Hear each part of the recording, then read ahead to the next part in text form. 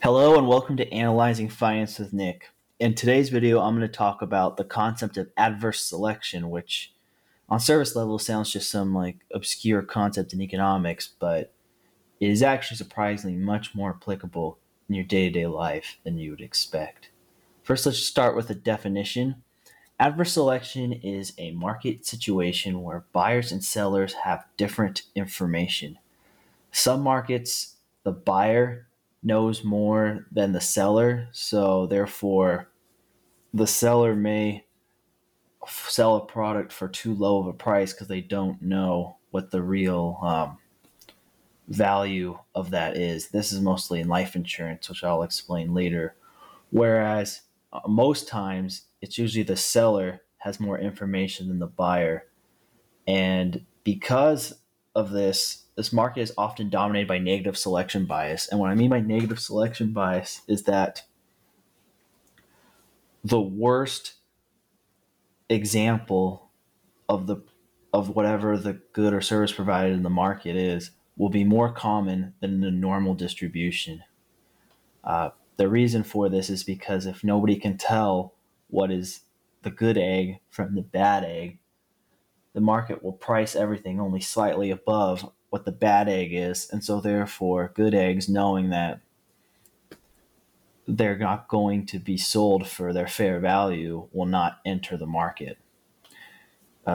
Let's go for an example that's more relatable, particularly to my audience, and that is dating market. Most of my audience is younger single guys, so I use this as an example.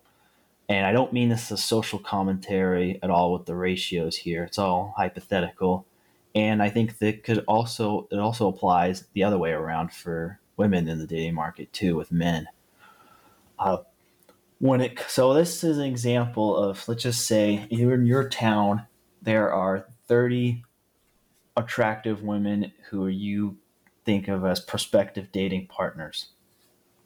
The green box is the number of them who are in committed relationships, which is 2/3 of them, which I think is probably actually pretty accurate in society for younger demographics. And the red box is those who would be not well suited to be in a relationship due to personality issues, incompatibility, a variety of other things. They don't really make good long-term romantic partners or spouses. And as you see here, you have the people in the relationship category. You would say only 20% of the women who are in the relationship category have those bad character flaws. And it's about 33% for the entire population in this sample. But in the single population, it's 60%. And let's just make this even more realistic that there are some intelligent women who understand the concept of adverse selection for men, which is the same exact scenario here, and they leave the dating market. So the remaining dating market really for the single guy is 75% people who would be bad fits for relationships and only 25% who would be good fits. This is an example of adverse selection here and negative selection bias. The prospective dating partners who would be good for relationships are most of them in relationships. So in this example, it's 22 out of 30 who would be good fits for you. Over 90% of them are taken. Whereas those who are bad fits for you make up 75% of your dating pool. So this is the example. So, and the problem is it's adverse selection because you don't know this going in as the buyer in this case. You don't know that 75% of your potential spouses are trouble, but you'll take them all on a date anyway because you hope that one of them can. And the reason why a lot of people get bitter in the dating market and leave, like in this example here, is because even if you are going out there and making an effort, the probabilities are high enough that you're going to run into the bad egg that you can easily go a whole lifetime never finding somebody who has a good fit, or maybe not a lifetime, but long enough that you just give up by just constantly running in to the people in the red box and not running in to somebody who would be good for you, even though somebody who's good for you is the majority of the pool. They're just either not available or you can't find them just because the people who are available are dominated by the ones who are not good fits for you. Uh, then in economics and the industry side, there are several sectors of the economy where adverse selection is common. Insurance is one, particularly life insurance. Like if you're somebody selling life insurance, people who are going to buy life insurance aren't necessarily young, healthy people who don't have any like family obligations. They're usually older people who may have health complications are more likely to buy life insurance because they have a higher mortality probability. Options trading is another example of this. And same with car insurance before it became mandatory in most states. Like the people who are more reckless drivers would be more likely to buy car insurance. Options trading is another example of this. When you are trading an option, and you're certainly if you're selling an option, the buyer may know something more than you. Whether they know something that's illegal and trading on insider information, or they just simply are smarter analysts than you. Uh, you can lose a lot of money trading against somebody who's sharper than you. Uh, the used car market is another example. The previous owner of the car knows a lot more about the car than you do. And same with any other secondhand goods. Like if somebody's selling like a TV, well, maybe you don't know if the bulb has 1 day left or 3 years left in the TV, or if it was stolen, or you don't know what that happened to that before. It's only what the seller has to disclose or is willing to disclose. Or the car, you don't know. Um, you may know like the basic things like the mileage, but you may not know if it's been in an accident before. You may not know if the person never washed their car for 10 years or was a chronic smoker, and therefore uh, the car is not really in as good shape as you think it is. There's things such as Carfax, which helps disclose some of this, but it's not perfect. Real estate is another example.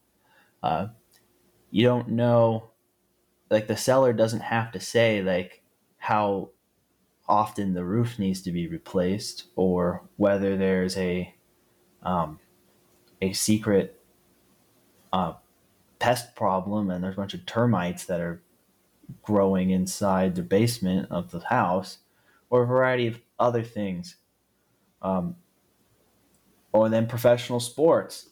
This is probably the most egregious example is like a contract year, signing a free agent on a contract year in baseball or basketball. Like you know about their previous performance, but you don't really know their true motivation, but you still have to guarantee them the money anyway. And so a lot of times you sign a player who's only extrinsically motivated, they got their money, so they're not going to try anymore, and their performance is going to be lower than expected. Or you may see somebody who's intrinsically motivated and wants to be the greatest. It doesn't matter. They don't want to sit fat and happy in the money, and that contract will be undervalued. And speaking of just contracts, the labor market in general, uh, employers don't know everything about an employee. They don't know their whole life story, and employees don't know what the employers have paid previous people who have the same skills. I mean, some of this stuff is a little bit more transparent thanks to things like Glassdoor and LinkedIn and background checks, but it's not perfect. And because of that, there could be mispricings. Gambling, particularly poker, that's why I show the dogs playing poker example in the definition slide. Everybody has a different hand. You may have two kings, but you don't know if the guy sitting next to you has two aces and a game at Texas Hold'em, or he has two twos. And so if he's bluffing or is making a big bet with conviction, you don't know. And then politics. Politics, if somebody's running for office and they say all the right things and you vote for them, you have no idea what their deep down inside their ethics are and if they're actually going to do what they say they're going to do. There's also the negative selection bias problem, is that people who do not want to play the dirty games or be involved with the dirty money side of politics or be compromised or don't want their family's reputation to get in the mud won't participate and won't run for office. So it really only leaves the people who either don't care about that stuff or are willing to sacrifice that because they don't have better opportunities in the private sector. And so that's an example of adverse selection, is selection of who actually runs for office in a lot of the time. And there are good people who run for office. But the fact that the bad often outweighs the good makes it an adversely selected choice is who you vote for in a given election. That's not really a party line thing. That's just a democracy thing. So how can we solve and deal with this problem? Disclosures and lemon laws. For used cars, they have laws that have to require certain disclosures of a car's history and allow returns if something was misleading. Things just being out there. The internet has helped a lot with adverse selection because it empowers the retail buyer or seller who would not be as knowledgeable otherwise, just to become more knowledgeable how to negotiate in these types of situations. Warranties is another one, and inspections. Like, this is how housing adverse selection is solved, is that you hire a third-party inspector to inspect the property before the escrow closes. Warranty, same thing. For if you buy something at a store and you're not sure if it's a dud or something like that, you get a warranty to protect you. And then the last one, just general critical thinking and awareness of this concept. If you look into anything in a market scenario or a social scenario, think about the incentives. Think about where the knowledge holes are and whether there is an adverse selection problem or a negative selection bias. And if you know that, you'll be aware of it. Like the dating example, none of these other issues would work to solve that. You can't inspect somebody's entire life history. There's no warranties for marriages or lemon laws. That would be kind of funny, but that's not how the world works. So you have to just realize that there's an adverse selection component to the dating market, and don't get down on yourself if you have several bad dates in a row. That concludes the lesson on adverse selection. Thanks for watching.